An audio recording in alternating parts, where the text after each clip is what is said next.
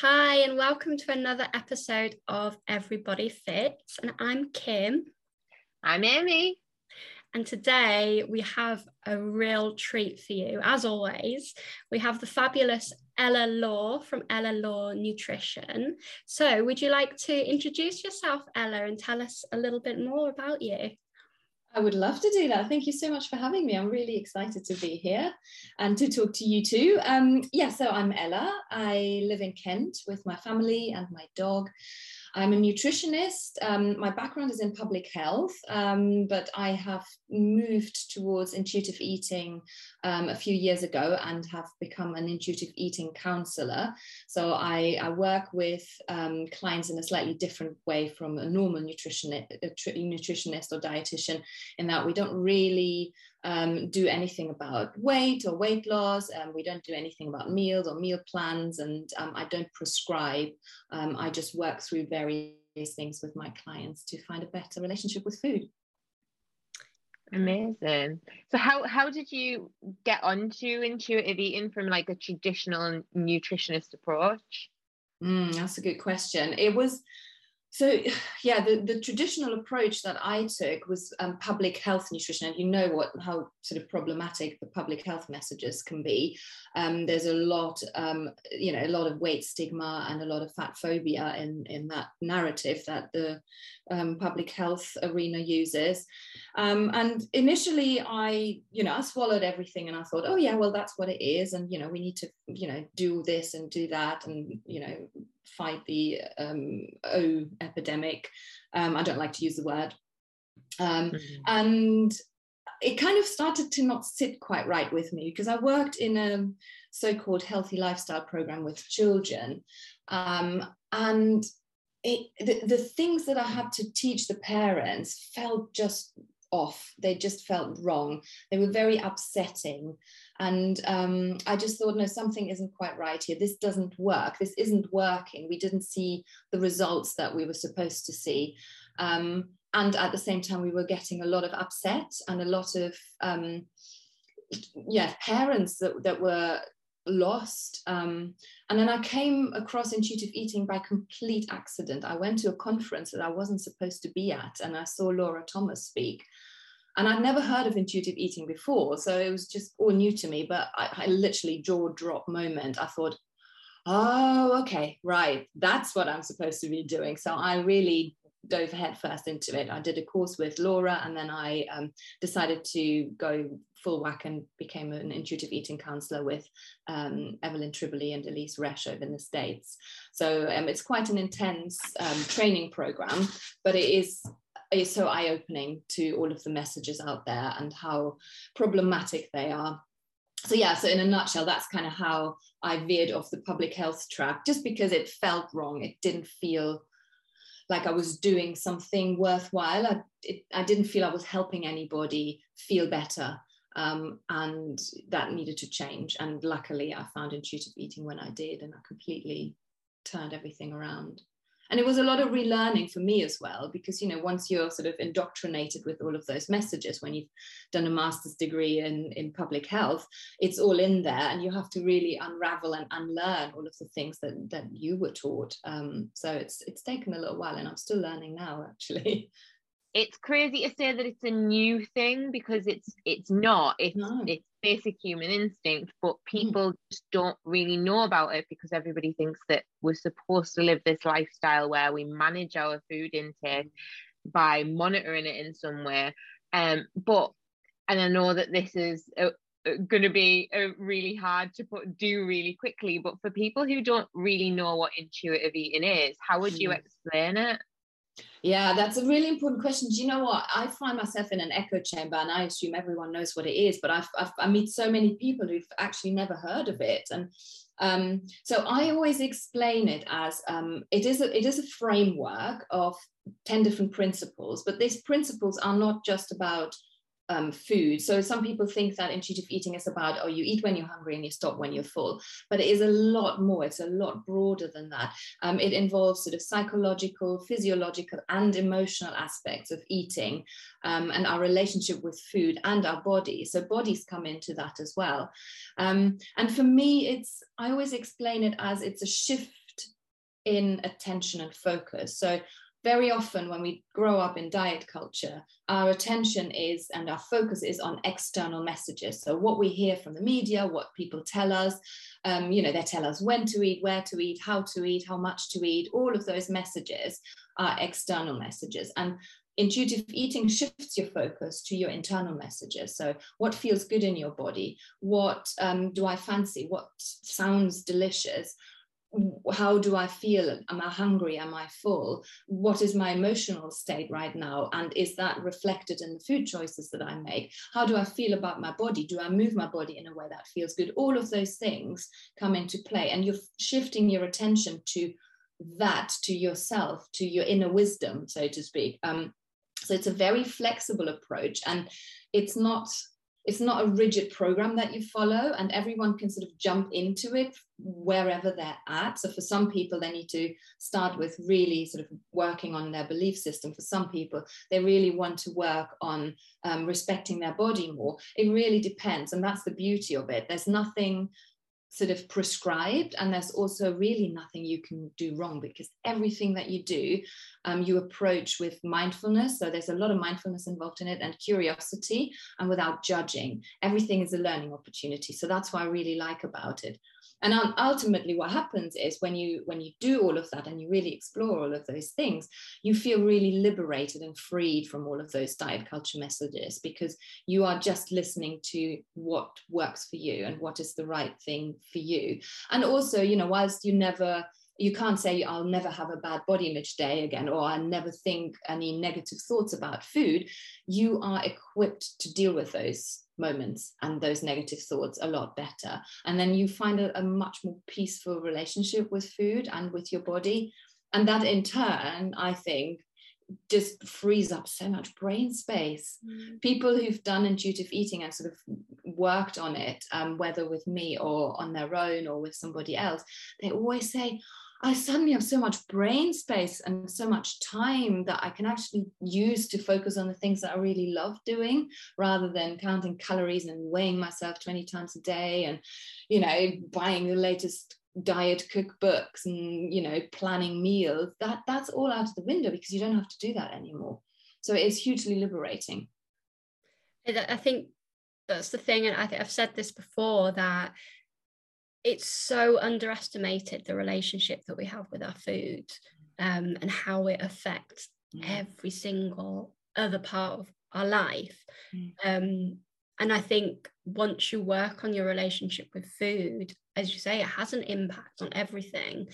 And you're not in this, I know for me, I was always in this constant state of anxiety over food, and that's the thing. It's you shouldn't feel anxious about the food. It's the thing that keeps you alive. Like it's what it's crazy, really. When you discovered intuitive eating, what's your personal experience been with dieting and diet culture? Were you working on yourself as you were learning as well, with the intuitive eating course? Yeah, I certainly have over the last few years since I discovered intuitive eating. I think, so initially I was very lucky. I grew up in a family where food was basically not a topic of, we just ate.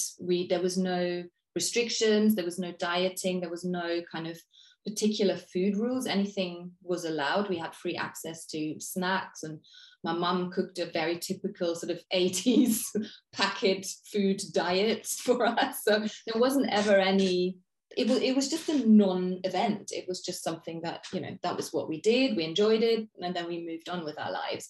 And I also have to say, I grew up with a huge amount of privilege in terms of size and weight. So there was never any pressure on me to lose weight or to diet. Having said that, that came with a little sort of caveat, which was that I always thought that size was something that people valued in me, and that kind of became part of my identity. So to unravel that relationship when I found intuitive eating was quite interesting, because it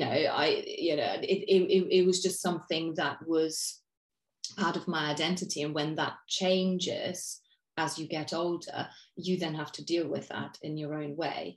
But yeah, it was, I think the only time when I had a bit of a disordered relationship with food is actually, funnily enough, when I did my master's in public health nutrition, because of the messages that I was receiving there about, you know, weight being a problem, and you really go into the nitty gritty of, you know, what particular nutrients do in your body, and then you become a little bit obsessed about, you know, eating those foods and adding those foods in, and cutting out other foods that are deemed not very healthy, and all of that stuff kind of warped my way of thinking about food a little bit, and I think made me slightly on the obsessive side of things a little bit. Also, because I was a nutritionist, I always thought I had to be the role model. I always had to be the one that orders the salad. I always had to be the one that says, oh, no, thank you to the piece of cake.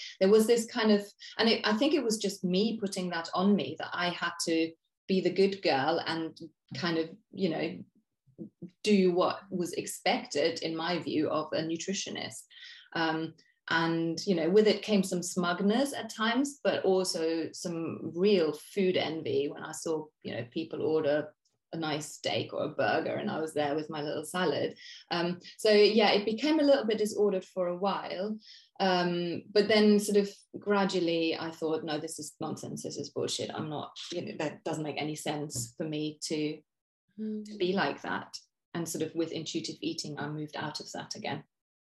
That's crazy. I think as a sort of being in fitness, I think Amy's really saying it resonates. Yeah, like you can relate to that. Like your is it your body is your business card type thing. Yeah, that's what they say. I feel like it's like that in any job that you do. You feel like you need to almost reflect your career, and you think that should become your identity, when in reality you're not your job. And everybody's literally everybody is different, but every human being is different, so we don't need to reflect the thing that we do. But I find it really interesting what you're saying about how you develop these habits while you were learning more about nutrition during your masters, because I actually signed up to do a nutrition qualification a couple of years ago, a more in-depth one that would give me a better idea. And I've got my own history of eating disordered eating, and I started doing it, and to this day I still haven't done it, purely because as soon as I started, I could feel all of those thoughts coming back and taking over, and it kind of, because they go so far into what every different nutrient means and how it impacts your body, and why, I mean, even yesterday my husband was talking about how he's found out why different waters are different prices from different brands, because the mineral contents in some water are higher than the mineral contents in other water. Therefore, the water is better for you, the higher mineral content. So he said, from now on, should I be paying attention to the mineral content in water? And I was like, are you for real? Like, we drink the water out of the tap. We don't need to go into a shop and be comparing Buxton to Evian. Like, these are not the... But this is other brands are available. But this is how far society is going. Like, these are the things that are coming through on YouTube and on TikTok, and like we are analyzing everything to the nth degree, and that is crazy. And that's why intuitive eating is so important, and why we need people like yourself to be helping other people to learn more about it. It just feels like it's not it isn't necessary to know that much detail, really. On how is it on any level necessary to know in detail, that much detail, how much the nutrients affect the body? Because it really isn't. Yeah. No, it isn't. And the thing with that is a really interesting point, because those kind of messages get hyped so much on social media. There's so many accounts that go on about, you know, the things that you find in our foods, and the preservatives and the additives and all of that. But what nobody says is that it's the dose that makes the poison. You have to eat a lot of those foods to actually have potentially any negative effect. You can't even eat that much. And everything that is available to buy in this country is perfectly safe and checked. And comparing mineral content in water, I mean, again, you have to drink an awful lot of water for that mineral content to even make the tiniest bit of difference. And then we haven't even talked about absorption rates. You know, is your body actually absorbing the whole stuff? You know, it's crazy. But what really makes me angry and get on my soapbox is that those messages are the ones that everyone hears. And that's the kind of stuff that gets out there and gets promoted and gets hyped, and those are the accounts that have 100,000 followers and people listen to. And it just makes me really cross, because it's misinformation. It's like deliberately misleading things to people to become, I don't know, an influencer or whatever. And I just think it's just really sad. Yeah, it's like those pictures where this one milkshake from so and so has the equivalent amount of sugar in as this many donuts or whatever, and I'm like, yeah, but what if you just want a milkshake? Like, you're simple. So what was the difference when you started using the intuitive eating approach? What was the difference that you started to see in the people that you were working with? That's a really good question. I would say the first thing that I generally see in people is disbelief that they could possibly have ice cream, chocolate, crisps in the house and not eat the whole lot in one go, because they're allowing themselves to have it. It literally, every time I go through this process with a client and they have this fear of, say, I had a client once who binged on chocolate regularly, and we talked about, you know, how she felt about chocolate. And she said, well, I shouldn't be eating it. Of course not. And we worked on that belief and why that belief might not be very helpful. And I asked her to buy lots of chocolate, lots of the chocolate bars that she liked. And she was like, I'm not sure about that. And she did. She actually went with it and trusted the process. And she bought loads. And then I saw her a couple of weeks later and she said, you will not believe I've got a half-eaten Yorkie bar in my drawer. And I'm not even, you know, I know I can have it, but I'm not even interested at this moment in time. It doesn't sound like it's something I want.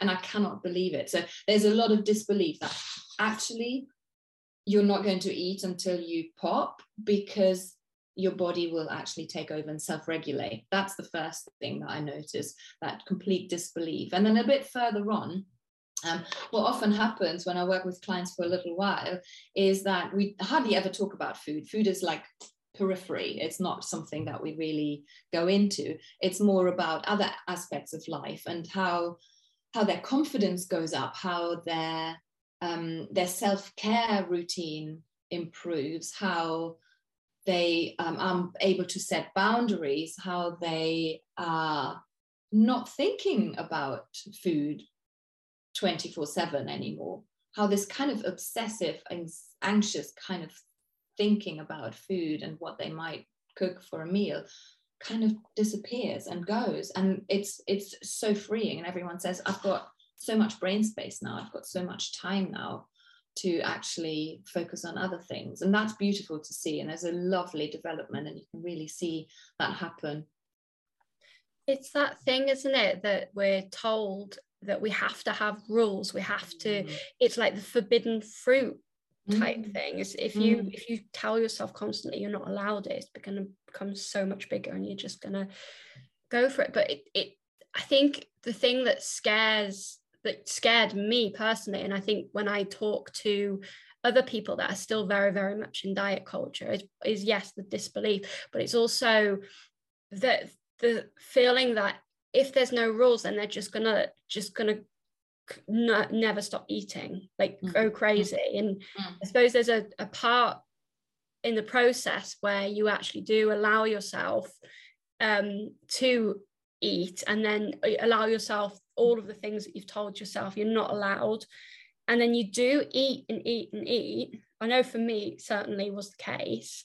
And then that scares people, because then a lot of the time the people that have been dieting and dieting and dieting, and where their body is just so deprived, potentially, I'm just talking from my experience, the weight does come back on, and it keeps coming back on. And like for me now, my weight, I'm not attaching any moral value to it, because I've worked on myself. My weight has increased. And it keeps on increasing, but I know that it's going to get to a point where it's going to sort of settle. But yeah, I suppose that must be quite a big thing for people, that they're so scared of putting on weight. Yeah, it's scary as hell, and trusting that process is really challenging, because you have followed the rules, and rules are safe, aren't they? You feel safe when you have rules, and you feel like you're in control, but actually you're not in control. It's the diet or the meal plan that's in control of you. But it does feel safe, because you feel like you're doing something to stop this really scary thing, which often is the weight gain, from happening. But as you said, if you let go of those things, weight gain may well happen. And that is because your body may have been artificially at a lower weight than it feels happy at. And, putting on weight then is your body's way of recovering. But that then leads to a lot of body image work, and a lot of work on, how do we feel about weight, and, why is there this real anxiety? And, that goes back to diet culture then, because diet culture tells us thin is good, big is bad. So everything kind of then links into another level. And that's why intuitive eating is a long-term process. It's not like a 6-week plan. You do it and you're done. It's a lifelong thing that you constantly work on, but the work becomes less intense, if that makes sense. So initially you feel it can be a bit overwhelming, because you're letting go of so many things that you used to use to feel safe. But letting go of those is scary. But when you do that, and you start trusting the process, and you start learning to accept and permit and allow, the benefits really outweigh any of the perceived negatives. And coming round to that and coming to terms with that takes time, and it takes work. So with a lot of your clients, I'm assuming it's more complex than just nutrition, because a lot of them will have had this mindset for so long. Do you tend to find that they're working with therapists or counselors as well as yourself quite a lot? It's a bit of a mix, I would say. If I take on a client who has a history of an eating disorder, so it's out of my scope of practice currently to work with acute eating disorders. So I refer on, if I get an inquiry from somebody who's in an acute phase of an eating disorder. But with people who have a history of eating disorders and are sort of in recovery and working through things, it can be really helpful to have a therapist involved as well. And then it's important that the therapist is kind of aligned with intuitive eating and health at every size approach to a certain degree, or doesn't cover that part at all, because otherwise you have kind of conflicting messages. But it can absolutely help to. So I've got a client at the moment who is working with a therapist on a lot of sort of trauma stuff, and working with me on mostly the food and intuitive eating side of things. And it's a really nice combination to do that. But then I have clients who choose not to. And because intuitive eating counseling is more than just about the food and the nutrition side of things, it can be sufficient for people to just go down that route. And as I said earlier, it's a beautiful thing, a beautiful framework, because you can tap into all of the different angles depending on where your client's at. So for some people, we start straight with body image. For some people, we start unraveling sort of diet culture messages. And it really depends. And it's that beautiful, flexible approach that kind of helps people to find it really useful.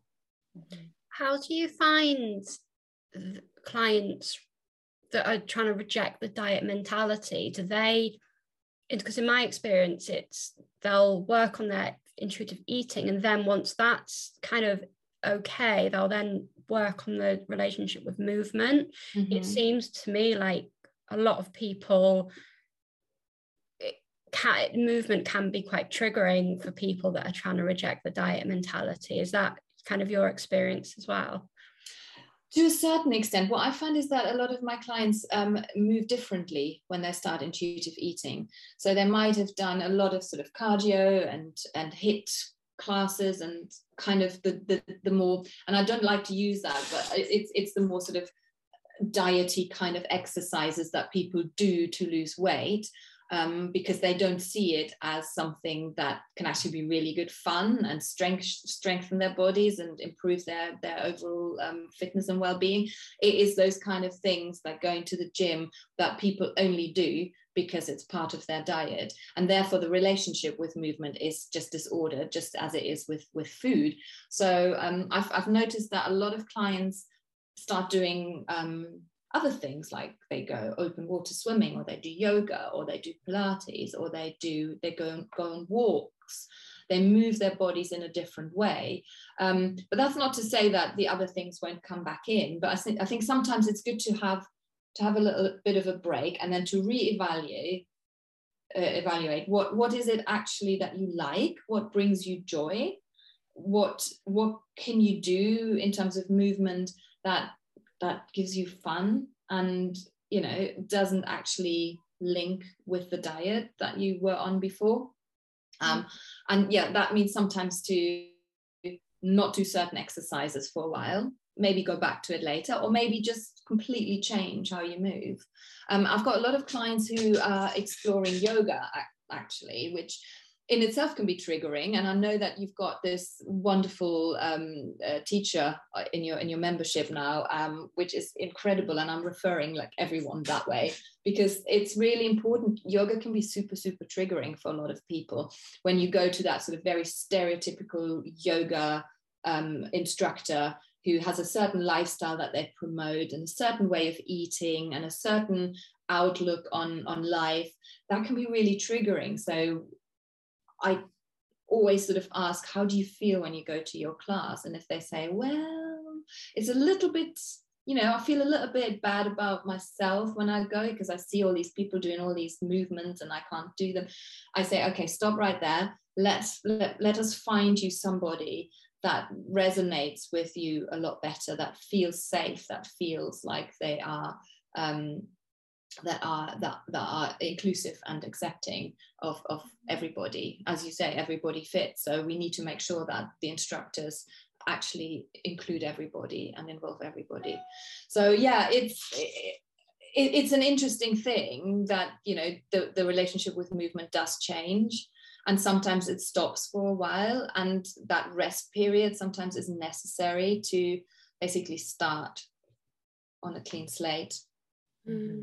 I think that's particularly with eating disorders, disordered eating, you tend to find that negative relationship with exercise. And I know for me, one of the biggest things that they tell you with an eating disorder is if you are moving, just stop.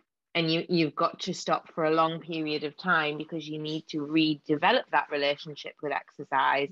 And I even a few weeks ago, I had surgery, and I recognized that as I was having my surgery, I was starting to get anxious, and I was starting to get anxious about the thought of not moving. And for me, the fact that was making me anxious made me realize that actually I need this break, because I've been going at a constant for so long that I'm just used to it. It's not that I need to do it. I'm just used to every single day getting up and moving and doing something, and really, I need to not do anything. And the first day that I didn't do anything, I was like, oh, well, this is, the world has not ended. Like, like I'm sat watching Netflix and it's all fine, but it is almost like reprogramming your brain.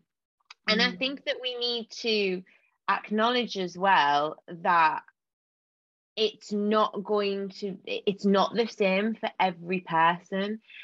When you come to the approach, so my approach versus your approach versus Kim's approach is very different, because I've got this this history with an eating disorder. I can never, some people, you do manage to overcome that hurdle. I have had 10 years now from when my eating disorder first started to where I'm at, and it looks very different, but it doesn't mean that it's not still there. So my approach to intuitive eating is that I know that all foods are allowed, and I know that I can eat what I want, when I want, if I want to. And that, even that for me, is a huge thing. But, and we've discussed this before, Kim, I have other health issues that are sort of what at the back of my mind always concern me about if I do eat certain things. So I do still have that sort of little element of, I need to have that control.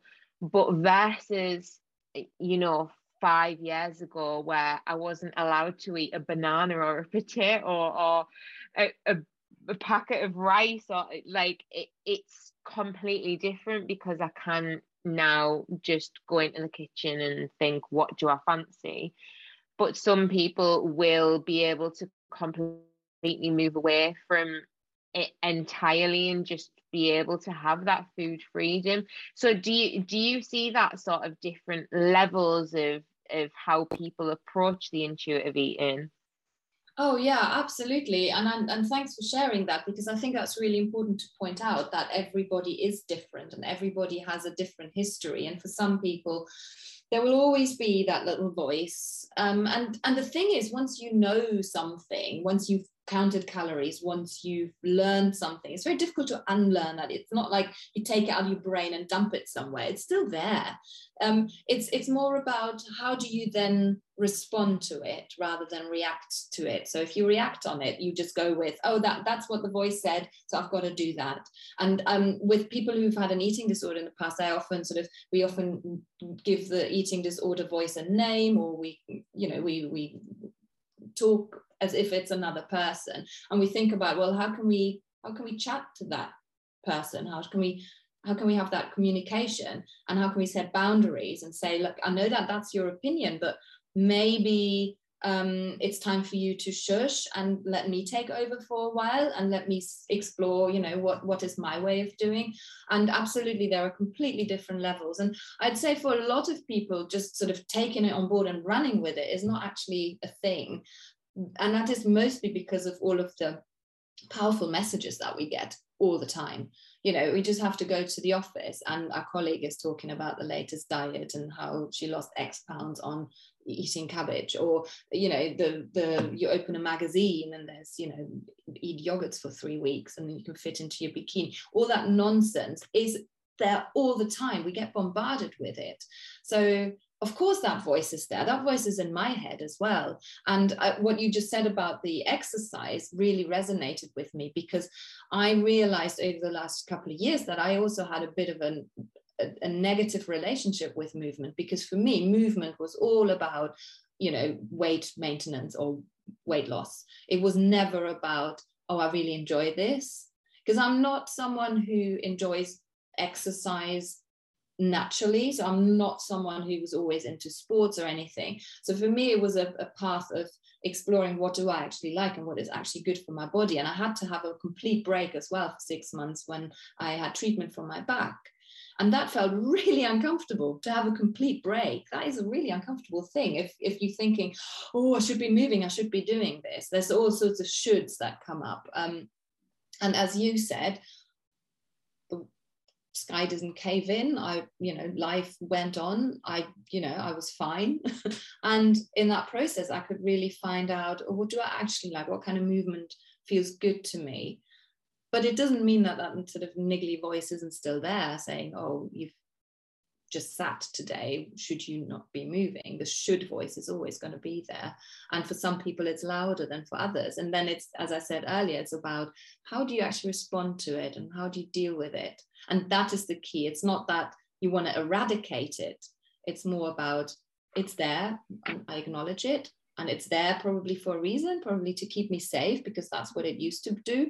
But now it's no longer valid, and it's no longer something that I want to pay a lot of attention to. And then you kind of move through that. I hope that makes sense. Yeah. Yeah. The thing is I find that a lot of the time, if you've got this sort of voice that's telling you, or you should, and there's always going to be somebody out there that's kind of like pushing that narrative. Like even just obviously the beginning of this week, we had that really, really, really heavy heat wave, and I saw a lot of fitness professionals saying, oh, some movement's better than none, come on, keep going. And it's like, really? No, just that's not, you can't say some movement is better than none as a complete blanket approach. But that's kind of what people are, a lot in the fitness industry. There is a very much blanket approach, which leads to this negative relationship with exercise. And I know with intuitive eating, going back to when you mentioned about the misinformation, a lot of people that I've seen on fitness influencer in particular, he would always say, oh, you're only an intuitive eater because you know the calories off by heart by now, so you're just doing it. But that's not intuitive. Like literally, it's like this guy's got like over 1 million followers now, and to be honest, I used to really, really, really look up to him and read all his books and stuff, and I used to think, oh, intuitive eating, like, what a load of rubbish, when I was like heavy in diet culture and I didn't know anything about it. But the thing is it's clear that a lot of these people that slag off intuitive eating, they don't actually know what it is. They don't know what it is. No. They just think that it is literally that, oh, you stop eating when you're full and eat when you're hungry, and it's just like that. And it's so deep.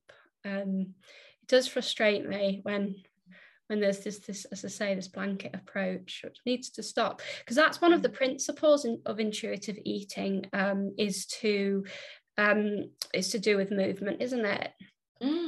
Yeah, it is absolutely. And it's about, so the principle is called movement feel the difference, and it's beautiful the way that it's described, because it's about feeling what feels good to you and feeling how movement can actually really make you feel good, and how important it is for your physical and mental health to move.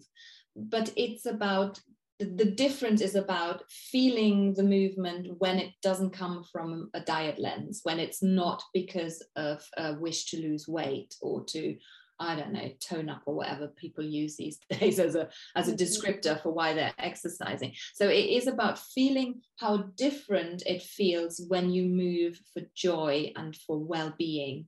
And I think that's why, the things that you both do, the kind of movement that you offer is so important, because it is about joy. It is about finding the fun factor again in moving, which is probably lost for loads of people. I mean, I don't see many people smile at the gym. I mean, I don't go anymore because I've realized for myself that's not the kind of movement that I enjoy personally, not dissing any gyms, but I don't feel like there's a lot of happy people there. It's more, okay, got to do the 30 minutes on the whatever machine now.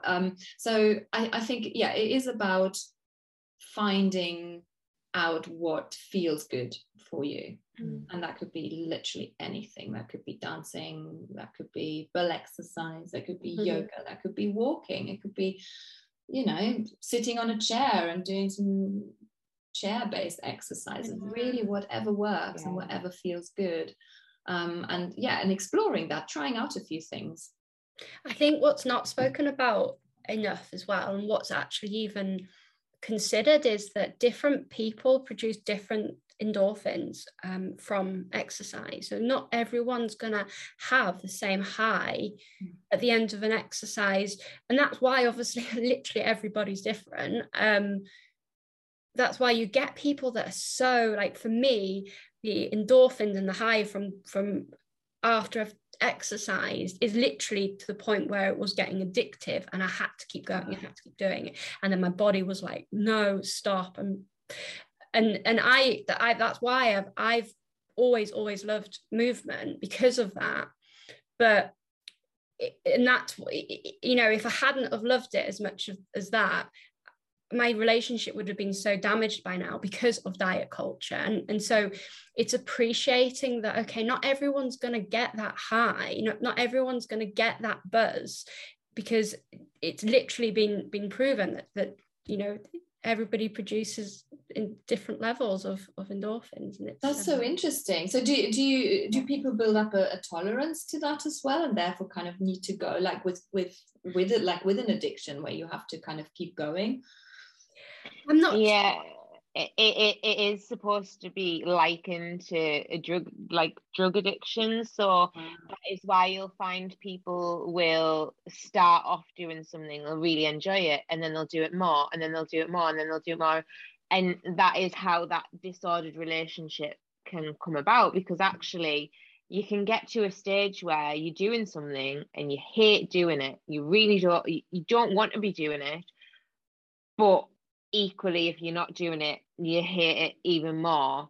So that's how you join up the two. And I think it's important to note as well that life changes.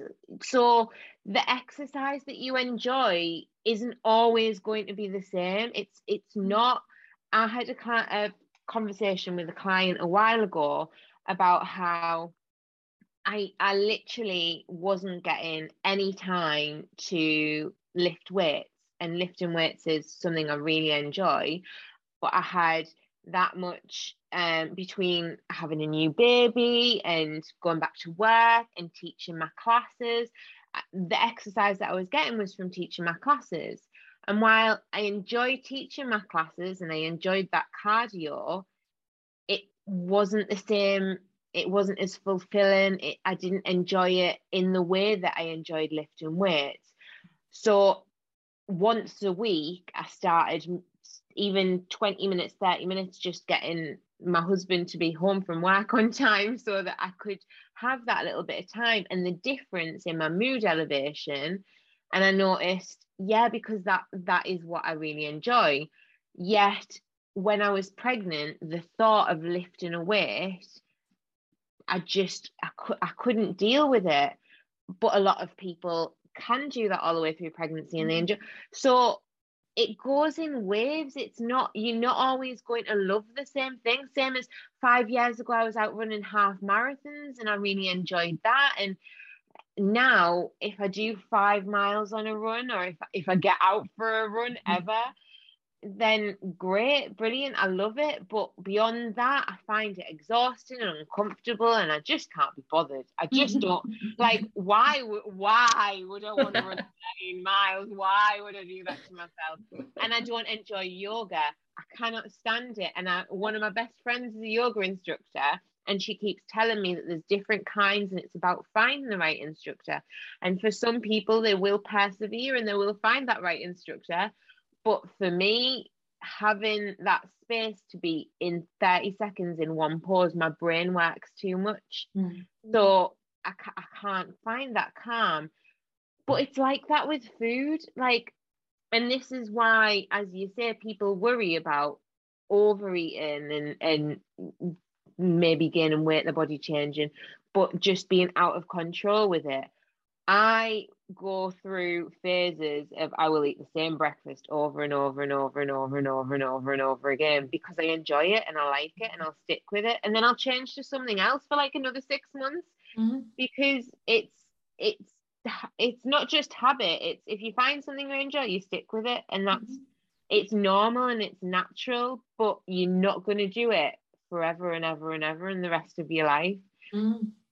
So it's crazy to make that assumption about food, but it is that thing that is so ingrained in us, is that we will be so out of control. We will not be able to stop, and we will eat. I mean, I promoted everyone eating ice cream and ice lollies for 3 meals a day when it was a heat wave, because you would get sick of it. If someone told you you could only eat chocolate all of the time and you couldn't eat salad anymore, you would be really sick of the fact that you couldn't do that.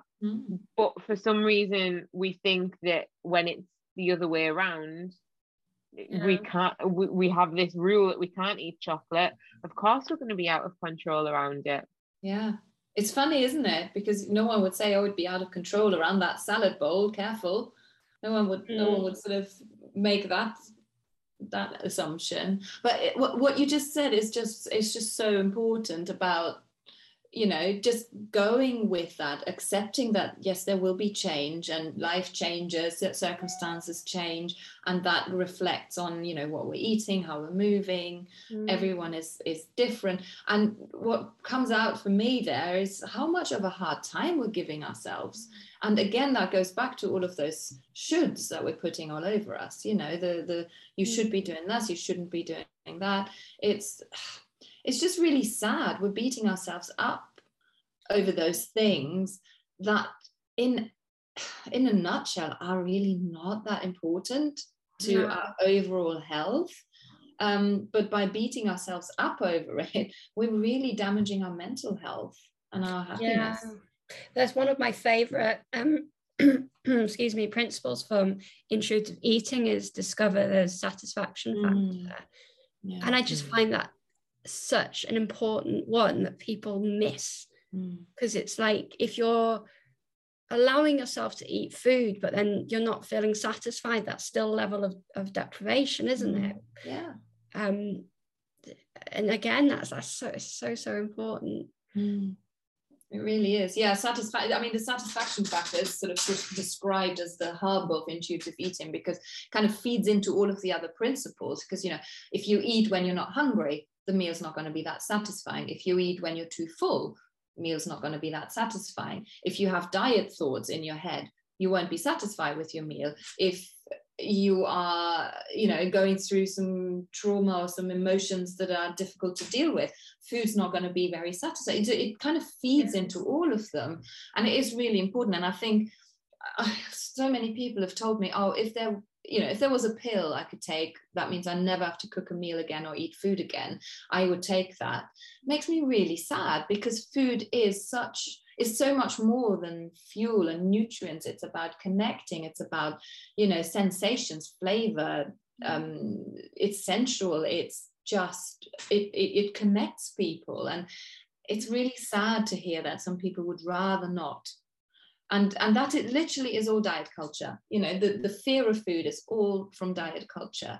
We are not born like that. We're not born being scared of food. It is drummed into us from when we're little. And, you know, the narrative about, you know, weight in children makes me very angry. So it's something that I feel needs to be stamped out, because children are growing up with that kind of thought, and it becomes sort of ingrained in our brains, doesn't it?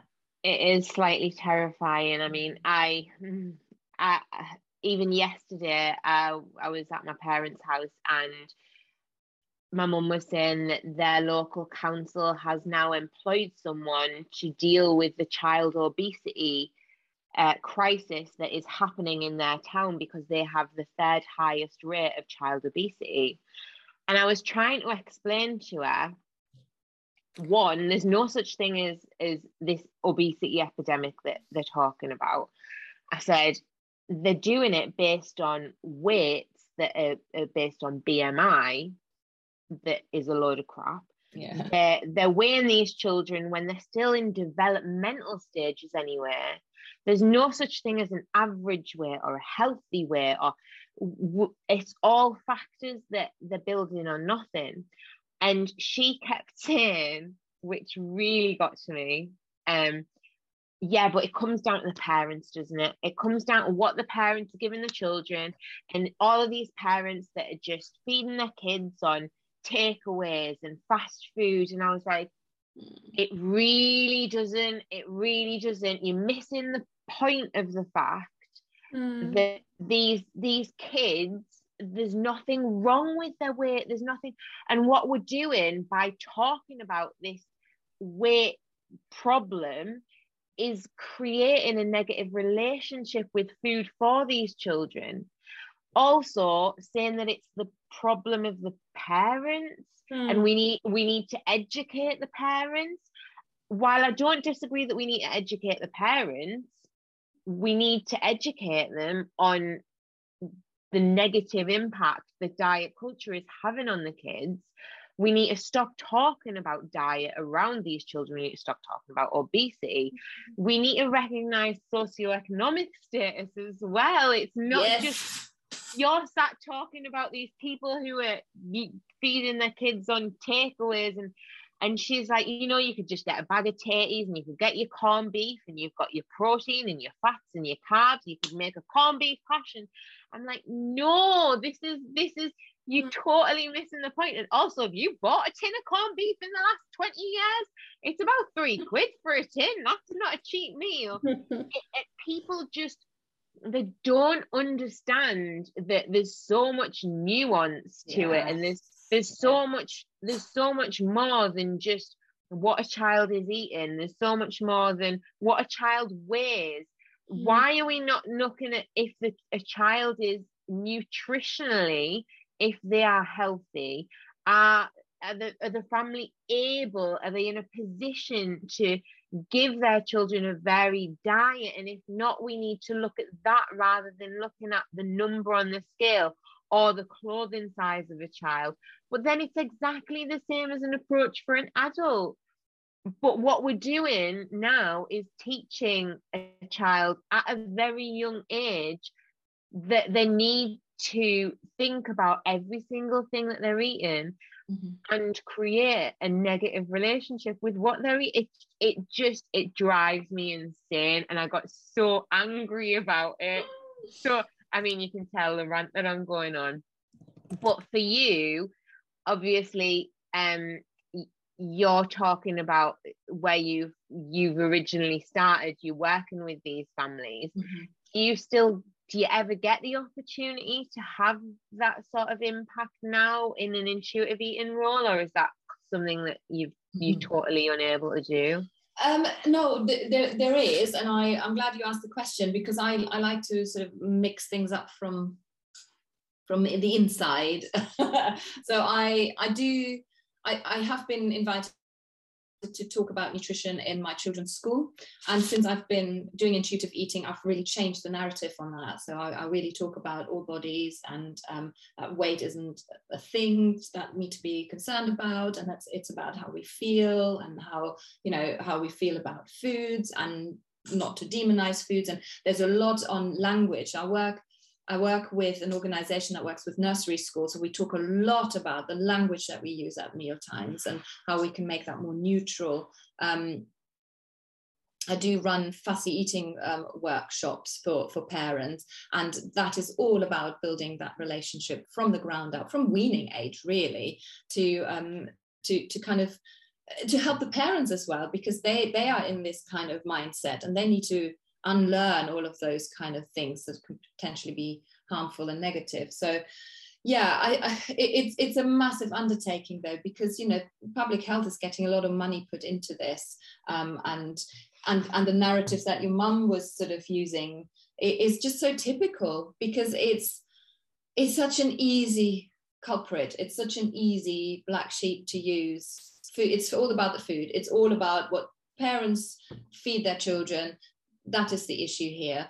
No one is looking at socioeconomic issues and social determinants of health, because that is bloody hard to change that, and it's going to be super expensive to change that. So no, we're going to place the blame on the individual, and then we're going to wash our hands of it. That's what the government does with that kind of rhetoric and narrative. And I think, yeah, I'm with you. I'm coming on your soapbox, Amy. I'm going to help you shout from there, because it is just so much more nuanced and complex than just saying, oh, it's all about the food and it's all about the weight. And as you said, basing weight on a very, very deeply flawed measure of BMI is just complete and utter nonsense.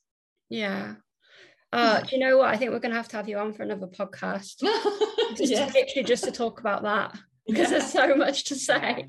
Well, there is actually a lot to say. And, when the new academic year starts, the whole weighing and measuring issues will come back in. So it frustrates me like crazy, because then I know that with any child, they have a state of going up and out and up and out.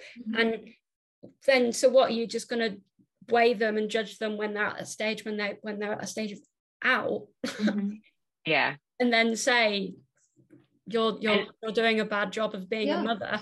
Exactly. But even if out stays and up doesn't happen, and out stays, that's not a bad thing. Exactly. That doesn't say anything about that child's health. That child might be very active and just being very happy and thriving, but it's just basing everything on a number. It's just complete and utter nonsense. Yeah. And it does need to be said for any parents that are listening and are worried about getting their child weighed in schools. You can opt out. You do not have to get your child weighed. And if you want any more information on that, I would strongly recommend that you follow Body Happy Org on social media. And they are doing a lot to improve children's body image from a young age as well, if you want to learn more about that.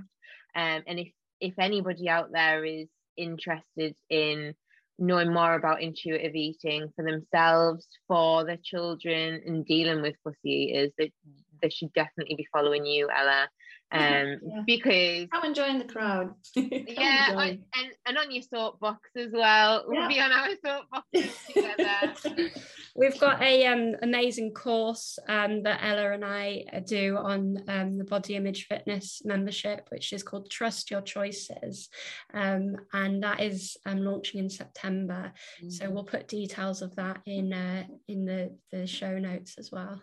Yeah, I'm very excited to do that, because it's a really lovely introduction into intuitive eating. And the beauty of the course is that it builds a community, so and all the participants that are there get an opportunity to chat and to discuss and share experiences. So it's not just me downloading information, but it's about that community that you feel like, oh, actually there are other people embarking on this. Yeah. So yeah. Well, thank you so much, Ella. Honestly, literally talk for hours. Yeah, we could, couldn't we? Thank you so much for having me. It's been a pleasure to chat to you both. Oh, and you, it's been absolutely wonderful, and I'm sure you will be getting a lot more followers, and that course is going to be full come September. Yes. Oh yeah. Come and join. Join the membership, because that is an awesome membership that they get from you. Oh, well, thank you very much. Have a great day. You too. Bye. Bye.